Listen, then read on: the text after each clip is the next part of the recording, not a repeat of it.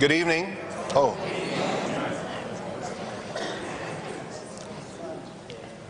Welcome to Tuesday evening chapel. As for me and my house, we will serve the Lord. It is our privilege to have with us this week Reverend Mark Fuller. He is the senior pastor of the Grove City Church of the Nazarene in Grove City, Ohio. He is here to minister the word to us. He is here in particular to serve as this year's T.W. Willingham Preacher of the Year. Anybody recognize the last name Willingham? Okay, that's what I thought.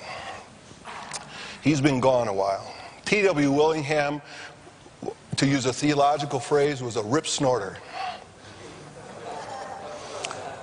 He was used by God to set people straight and to line them up and to clean them up probably as quick as anybody that I know.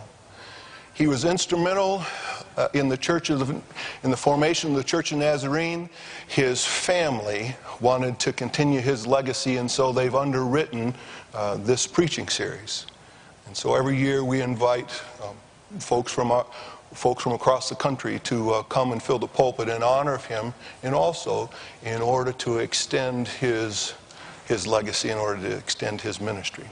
So Reverend Mark Fuller is the person who will serve that way in this year.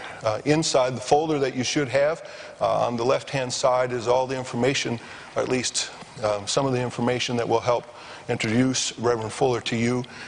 You will get to know him through his ministry of the Word, and so I won't take time to unpack that now. We love you because you first loved us and made it possible for us to respond. We give you praise. We give you thanks for all the ways that you work in our lives, for the ways that we see and for the ways that we don't, for the ways that we acknowledge, for the ways that we walk on by. But we want you to know in a new and a fresh and real way that we love you. Thank you for loving us and making it possible for us to respond. And now we pray that your Spirit would continue to speak to our hearts through the message. We want to be more like you, more equipped to serve you as a result of our time together around your word through the preacher and our brother. We ask it in Jesus' name. Amen. Well, amen. The Lord is here tonight. Aren't you glad He showed up? If He doesn't show up, we might as well not show up. Just a bunch of going through the motions. But I'm so honored, so blessed, so humbled to be here. And trying to follow in the tradition of Dr. Willingham is something far beyond my wildest imagination. He was a great leader in our church, a great preacher of the Word. So I'm just here to follow in his steps, and I'm so grateful to your president, Harold Graves, who's a personal friend of mine, for the invitation to be here.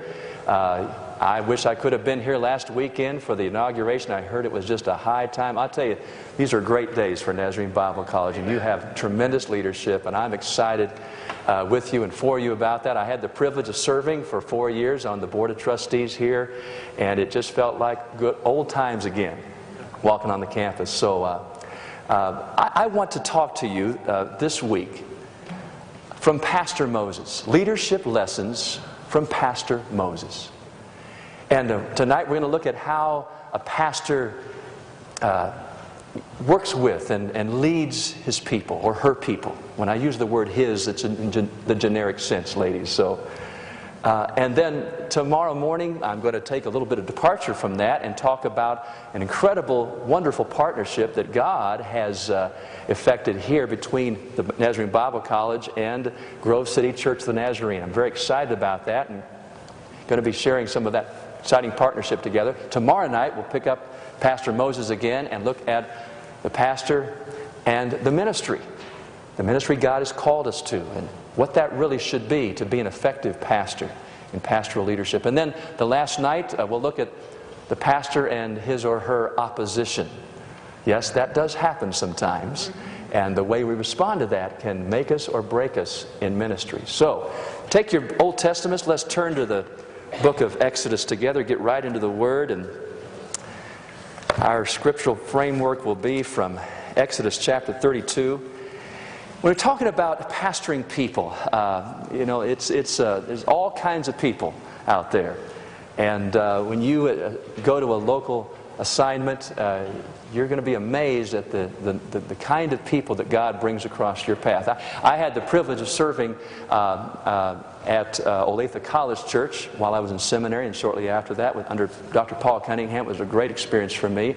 I left that great church, went to pastor a church of 60 people, and I was so excited to be pastoring of my very first church. And I remember my first day in my office, and I'm just overwhelmed by all this, and the secretary called and said, Pastor, Sam is here. He'd like to talk with you. My first parishioner, my first counseling engagement. She said, Sam used to always stop by and see the pastor, so I'll invite Sam in. So Sam came and sat down, and I'm just kind of making conversation. Just my first time. I'm just so excited, exhilarated about being a pastor, having that pastoral role. And I'm just talking to Sam, and found out that Sam had lost his job and was looking for a job. I said, well, Sam, if you could do anything for a living, what would that be? Sam kind of wrinkled his brow and put his hand on his chin and said, kiss movie stars. I said, okay. Welcome to pastoral ministry. Well, Sam did get saved, though. Praise the Lord. Sam got saved. He was one of my first baptismal candidates. And I had the forethought of putting him last. Sam's about 6'4", over 300 pounds. And they never taught me how to baptize somebody that big in baptismal class, okay? It's one of those, typical, baptistries in a Nazarene church, the fiberglass baptistry, the cross above it, and the little greenery out in front, okay? So, you know about that one, don't you, Dr. Graves? Yes, and so that was typical 70s kind of setting for baptismal services. But I told Sam, I said, now Sam, you just keep your feet right on the bottom and bend at the knees, and I'll do the rest, okay? So, okay, bending the knees, okay. So, he's all set. I get him down there, and I get Sam down, and sure enough, as soon as I get him under the water, he goes horizontal on me. So now I got 300 pounds of man I got to get up, and so I'm struggling a little bit, And he senses my struggle, then he panics, okay? So the people are sitting out there, they see me take Sam down, and all of a sudden they hear this thump, thump, thump, thump, thump. Sam, he's trying to get out. All of a sudden he comes out there, and he's grabbing greenery. I just said, folks, you're dismissed, What can I do after that? Pastoring people, it's just, you run into all kinds of stuff, pastoring people. Well, same with Moses. He had quite a crew. It's kind of a love-hate relationship, You love the people, but you hate the things that they do sometimes. That sure is insight into what Moses is dealing with right here. Exodus chapter 32. God has delivered His people out of Egyptian bondage.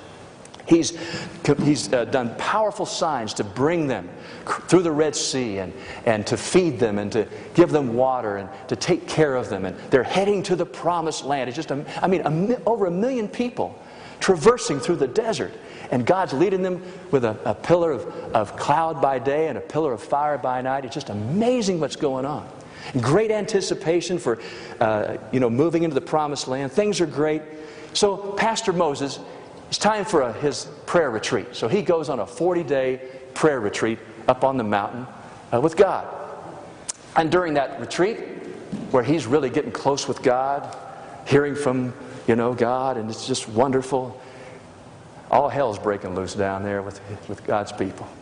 It's like they've forgotten everything about God, everything that Moses taught them, everything that had happened to them. And they're just partying hardy down there, okay? It's a terrible situation. They were a sinful, fickle, shallow people.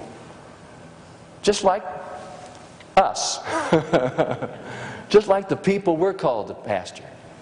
So, let's pick up chapter 32. And verse 7, and this section in here is really, it's an intimate relationship between a pastor and his God. I want you to see it that way. The Lord is speaking to Moses. Verse 7, quick, go down the mountain, Moses. The people you brought from Egypt have defiled themselves. They have already turned from the way I commanded them to live. They have made an idol shaped like a calf. They have worshipped and sacrificed to it. They are saying, these are your gods, O Israel, who brought you out of Egypt. Then the Lord said, I have seen how stubborn and rebellious these people are. Now leave me alone so my anger can blaze against them and destroy them all. Let me stop right there. I want you to write this in if you got your... This is God's incredible offer, okay? Here's a scene. God knows what's going on. You can't hide anything from Him. And He's got Moses right there, and He makes him this incredible offer. He says, I'll tell you what, Moses, I'm going to destroy all these people. Look at the next phrase. Then I will make you, Moses, into a great nation instead of them. Now, it's amazing to me, what's going on here. God is saying to Moses, Moses, I know these are my chosen people, but I've had it up to here with them. I've had it up to here with them. I'm ready just to wipe them out. I'll tell you what, Moses, you don't have to pastor that tough old First Church anymore. You just go down the street. I'll just wipe that route out and we'll start over with you and we'll do a brand new thing down the road. I mean, God's getting rid of the problem people. What a great, it's God's idea. Pretty good deal, huh? Reminded me of Dr. Holland London. You know H.B. London here at Focus on the Family. His father is a pastor and evangelist in our church for a number of years. We always used to have him come when I pastored in Arizona every year before he passed on. And he'd always tell the same stories every year, but we didn't care. It was just great. He's just a great communicator. He told a story once, maybe you've heard this, about a church he pastored. Aunt Mary was the church boss. Now, Aunt Mary had had every job in the church you could imagine. She had done it all. And she also, that wouldn't have been so bad, but she was the most cantankerous, mean-spirited, controlling person you'd ever met. And so Pastor London tried working with her, but it was her way or the highway. So then he changed his praying. He said, well, I'm not going to, I can't get her, Lord, I can't get her to change. So I started praying, well, Lord, you just take her home. Just take her. And I kept praying that way, Lord. And he said, and I quit praying that way because I figured God didn't want her any more than I wanted her. So I quit praying that way. So I said, well, Aunt Mary's got to go. I mean, she is just stifling everything that God wants to do here in this church. I've got to fire Aunt Mary. And so he said, I called one of my board members and I said, it's enough. I mean, I've got to fire her. He said, Pastor, you cannot do that. Aunt Mary has so much influence. If you fire her, half the church will leave. Well, he said, I've got to do it. So he went in and said, Aunt Mary, you're fired. And he says, you know what? I stand here today to tell you, Dr. London saying, we didn't lose half the church. In fact, we only lost one family, and it was the smallest family in the church. My wife, my son, and myself. Some of you understand how that goes there. Well, God's going to remove the church boss and keep the pastor here, okay? I mean, this is a great idea. God's incredible offer. Look at Moses' immediate response. I mean, he doesn't hesitate. Verse 11. But Moses pleaded with the Lord, his God, not to do it. Oh, Lord, exclaimed. Now notice this in verse 11 and 12, where his passions are, the motivation of this great pastor's heart. He says, oh, Lord, why are you so angry with your own people? Notice earlier the Lord says, these are the people you led out of Egypt. Moses says, no. God, these are your people whom you brought from the land of Egypt with such great power and mighty acts. Why are you so angry? The Egyptians will say, God tricked them into coming to the mountain so he could kill them and wipe them from the face of the earth. Turn away from your fierce anger. Change your mind about this terrible disaster you're planning against your people. Write this in. Moses was more concerned for God's people than he was for himself. He was more concerned about the people of God than he was his own his own needs, his own concerns. And notice in verse 13, God's concern, he was concerned more for God's reputation than his own reputation. Look at this. Remember your covenant with your servants, Abraham, Isaac, and Jacob. You swore by your own self, I will make your descendants as numerous as the stars of heaven. Yes, I will give them all of this land that I have promised to your descendants, and they will possess it forever. Lord, you can't do this. Your reputation's on the line. So look what happens. So the Lord withdrew his threat and didn't bring against his people the disaster he had threatened. You know, I want you to put yourself in Moses' sandals for a minute. This is the offer of a lifetime. He gets to get rid of the people that are giving him problems all the time. This pesky flies all the time. These problem people. He gets an opportunity to walk away from that, do a new thing with God, but he says, no, that's not the way, that's not what I'm about, Father. I'm more concerned about your people and your reputation than I am my own ego or my own career. When I read that, I thought, there is a crisis in the church today, especially the church in America and in the West. And I'm including myself in that. There's a crisis of leadership. And it's what I believe Jesus was talking about when he talked about the Good Shepherd. Let me read you those words from Jesus. He says, the Good Shepherd lays down his life for who? For the sheep. The hired hand is not the shepherd who owns the sheep. So when he sees the wolf coming, he abandons the sheep. He runs away. He runs away because he is a hired hand and cares nothing for the sheep. My father, who was a district superintendent for 32 years, pastor before that, in fact, he was a former chairman of the board of trustees here at Bible College. And he has joined me on staff half the year. I can't get him there the whole year yet at Grove City. He's not up for those cold Midwestern winters yet, but they're coming back April 1. And last summer he was there and had lunch with him and Dr. Jordan, our district superintendent. And Dr. Jordan asked my dad a very, I thought, interesting question. He said, Gene, do you see any difference between the pastors that are coming into the church now than when you first started as a DS over 3 decades ago? My dad didn't hesitate. He said, oh yeah, I see a big change. I said, what is that?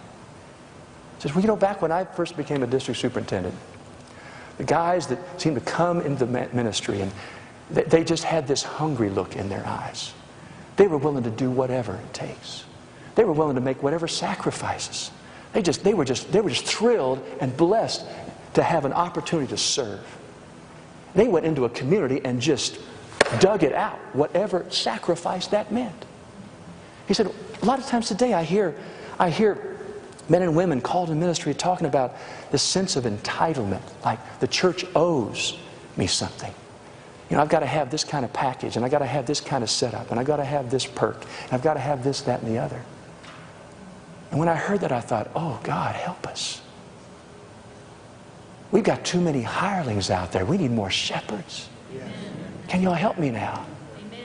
We need shepherds. We need men and women who are willing to lay down their lives for the sheep. Right. Counting the cost. It's not about my career. Is this going to advance my career? Is this going to stroke my ego? No. Is this God? Are these the people you have called me to be with? And am I willing to lay my life on the line and stay through the tough times, even through the Aunt Marys, and see the kingdom grow? I believe if there were more shepherds, true shepherds in the pulpit, there'd be fewer insecure, rebellious sheep in the pew. Well, Moses goes back down from his 40-day prayer meeting, faces a mess. He's got to clean it up. I want to tell you, sin is messy business. When sin gets in the church, it's horrible. And it's bloody, messy, hard work. In fact, the cross, we do so much sanitizing the cross. It was bloody, messy. Redemption is messy business. That's the cost of sin. And God deals with it. In fact, verse 26, God instructs Moses. And Moses stands at the entrance of the camps and he shouts, "All of you who are on the Lord's side, come over here and join me." He comes, I want to know right now who's with the Lord. It's not about, is the Lord on my side? Come on now.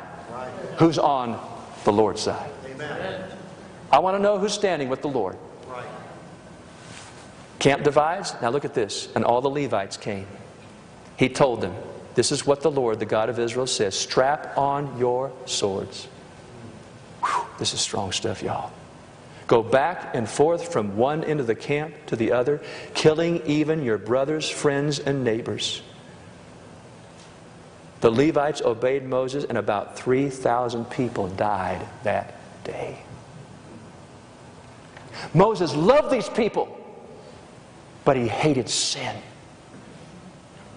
And his love for God and his love for them would not allow sin to remain in the camp. He knew that we could never be the people of God if we somehow winked at sin and didn't call it what it was and deal with it.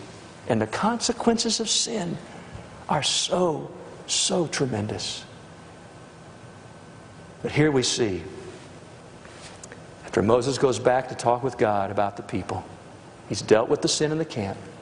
He's come back to God. And here I believe is a leader's identifiable commitment. Right here. Verse 31. Moses returned to the Lord and said, "Alas, these people," feel the emotion in this prayer. God, these people have committed a terrible sin. They've made gods of gold for themselves. But now please forgive their sin. And if not, look at this, then blot me out of the record you're keeping.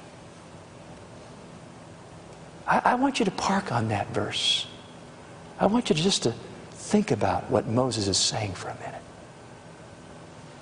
God, thanks for the offer. I really thank you, God, for the offer. But you see, I stand or fall with these people. Find it in your heart, God, to forgive them. But if not, I die with them. Folks, that is the heart of a shepherd right there. That's a leader who knows what it's all about. And I believe, as I've reflected on this passage, I believe that God, this was just a test. God is a God of covenant. God is faithful to His word. When He makes a commitment, He didn't back off on that. Have you found that to be true? He was not about to cut off His people. He's not that kind of God. Just read the book of Hosea. You'll find out the kind of God He is. He takes a people who are whoring after other gods, and He takes them back. He wasn't about to cut off His people. He was testing His leader. He wanted to know if Moses was the kind of leader it was going to take, because He knew what lay ahead. He knew it'd be a lot of time to bail out. But He wanted to know if He had a leader who was committed to lay down his life for the sheep. I remember when I moved to Arizona in 1987 to pastor the Crossroads Church of the Nazarene. And I honestly thought I'd be there about, 5, 6, 7 years. And kind of move on to the next place. That's kind of the way you do things in the Church of the Nazarene. At least statistically, 3.5 years or so, that's what it's been. So I figured, that's the way you do things. I've been there about 4 or 5 years, and God opened up a door of opportunity for relocation. Without going into all the details of it, it was an amazing moving of God for this church there. And I remember walking on that property. It was, just a beautiful location, right on the major freeway in the whole Phoenix area, and it was just beautiful. And I remember walking that land. I remember it was like it happened yesterday. I was praying, God, work this out. Oh God, I'm claiming this land. I'm claiming this land, God. And I was getting so excited, about what all God was going to be doing. I could just see through the eye of faith and see with vision all these people coming to Christ and impacting this whole neighborhood and the greater Phoenix area. I could see it all. I'm just praying. And I'm saying, oh God, He's putting all this vision in my heart. I said, God, do this for us. Do this for this church. And it's like He stopped me midstream with that prayer. He said, Mark, I want to ask you a question. If I do this, where are you going to be? Where are you going to be, Mark? And I knew that God was testing me in that moment. I knew I had to make a decision whether it was my career climbing the ecclesiastical ladder, whether I was willing just to plant my feet right there and say, God, I'm not here to pastor this church. I'm here to pastor this community. I'm here. I'm here for the long haul. And by the grace of God, He allowed me to stay there 18 wonderful years before He released me. And I'm an 18-year guy, I guess. So I guess I'll be at Grove City 18 years, Lord willing. But the point I'm making is this. When the shepherd settles in, the sheep settle down. Amen. Amen. And what I'm saying to you, men and women, is God's looking for shepherds who will lay down their lives for the sheep. Men and women, there are people God is calling you to. Some of them you don't even know. But He's looking in your heart. He's forming in your heart in these days as you matriculate yourself with all this wonderful knowledge, and that's so necessary. But He's building in your heart your character. Right. The heart of a shepherd. Will you pass the test? Will you pass the test? I want you to stand with me. Would you stand to your feet? I'm going to ask Chaplain Allen to come. And I want him to sing a song. And I know you've got classes to go to, but I just believe the Lord is here. He's speaking tonight. I know He is. Men and women, God has called you. Okay? Hey, as one who's been pastoring for some 30 years now, the church needs shepherds. Be a shepherd for God. That's right. Don't be a hireling. That's right. You got to die out to yourself. That's right. Maybe just tonight you'd like to make this altar a place where you're going to maybe just renew that calling and say, God, I remember when you placed your hand on me. Sure, there's more than one occasion when Moses went back to that burning bush. He said, oh God, Yes. I don't know why you did this. I don't see it. But it's not what I can do for you. It's what I allow you to do in me. Do it, God. Amen. I'll provide the vessel. Amen. You provide the anointing. You provide the resource. You provide your Spirit. So as Alan sings, two have already come. Just want to just spend some time with God. Let Him frame in your heart, my friend, the heart of a shepherd. Jesus, help us right now. Give us obedience to you. Lord, I pray that every person here you've called would know your appointment, your anointing, God. You believe in them. You didn't just settle for them. You chose them. You believe in them. Forgive us, Lord, when we get our focus off of you and on to our little comforts and our own needs and our own agendas. Forgive us, God. Strip us down tonight. Put in our hearts the heart of Moses, the heart of Jesus, the heart of the great shepherd. Yes. Just come and pray as Alan sings now. I give all my service to you. Yes. I give all my service to you.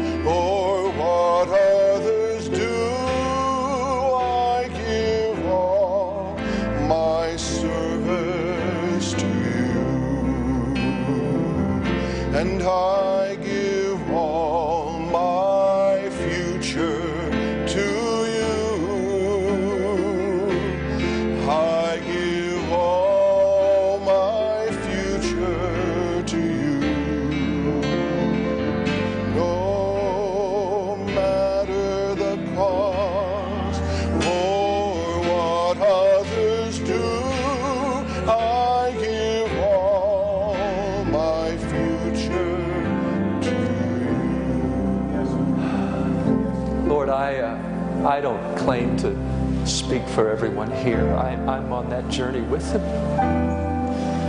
After 3 decades, I am just still blown away.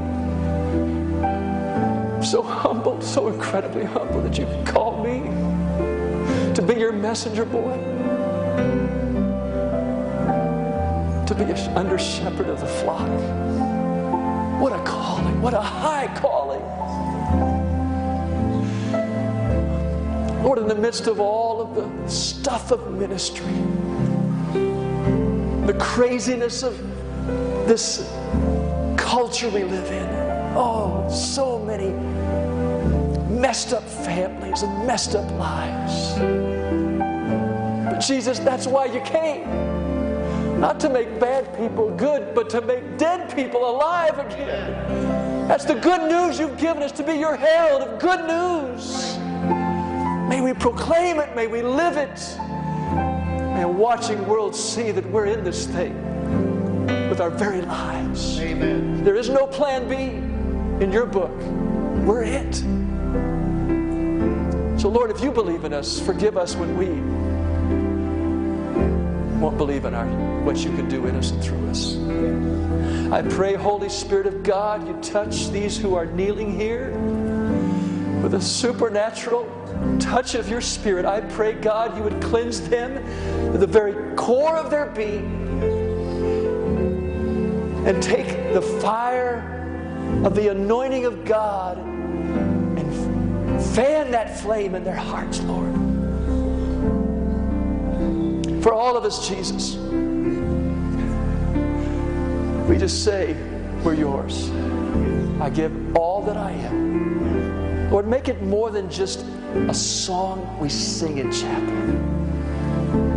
When the tough times come, when it's easy, the wolf comes. Some are running from the tough assignments. Lord, if you put it in our heart, you've called us. Help us to trust you, to stay the course. We're glad that you stayed the course, Jesus. Oh, we're so glad you stayed the course. Put that same Spirit in us today. Spirit to finish strong. Yes, Lord. Finish well. Stay the course. And we'll be quick to give you all the glory. We may not see things turn the way we like them to, or see the church grow the way we like it to, but you said, I will build my church. It'll grow the way you want it to grow. And Lord, we can leave that up to you. We just want to be focused on you growing us as your shepherds. And if we'll do that, you'll take care of the rest. So thank you, Lord, for these words today. You've spoken to us from Pastor Moses. What a great example. Take us from this place, but not from your holy, anointed presence. And all who prayed this prayer said, amen, amen, amen. God bless you. God bless you. Stay and pray as long as you'd like to. And I guess you're free to go. Thanks for coming to chapel tonight.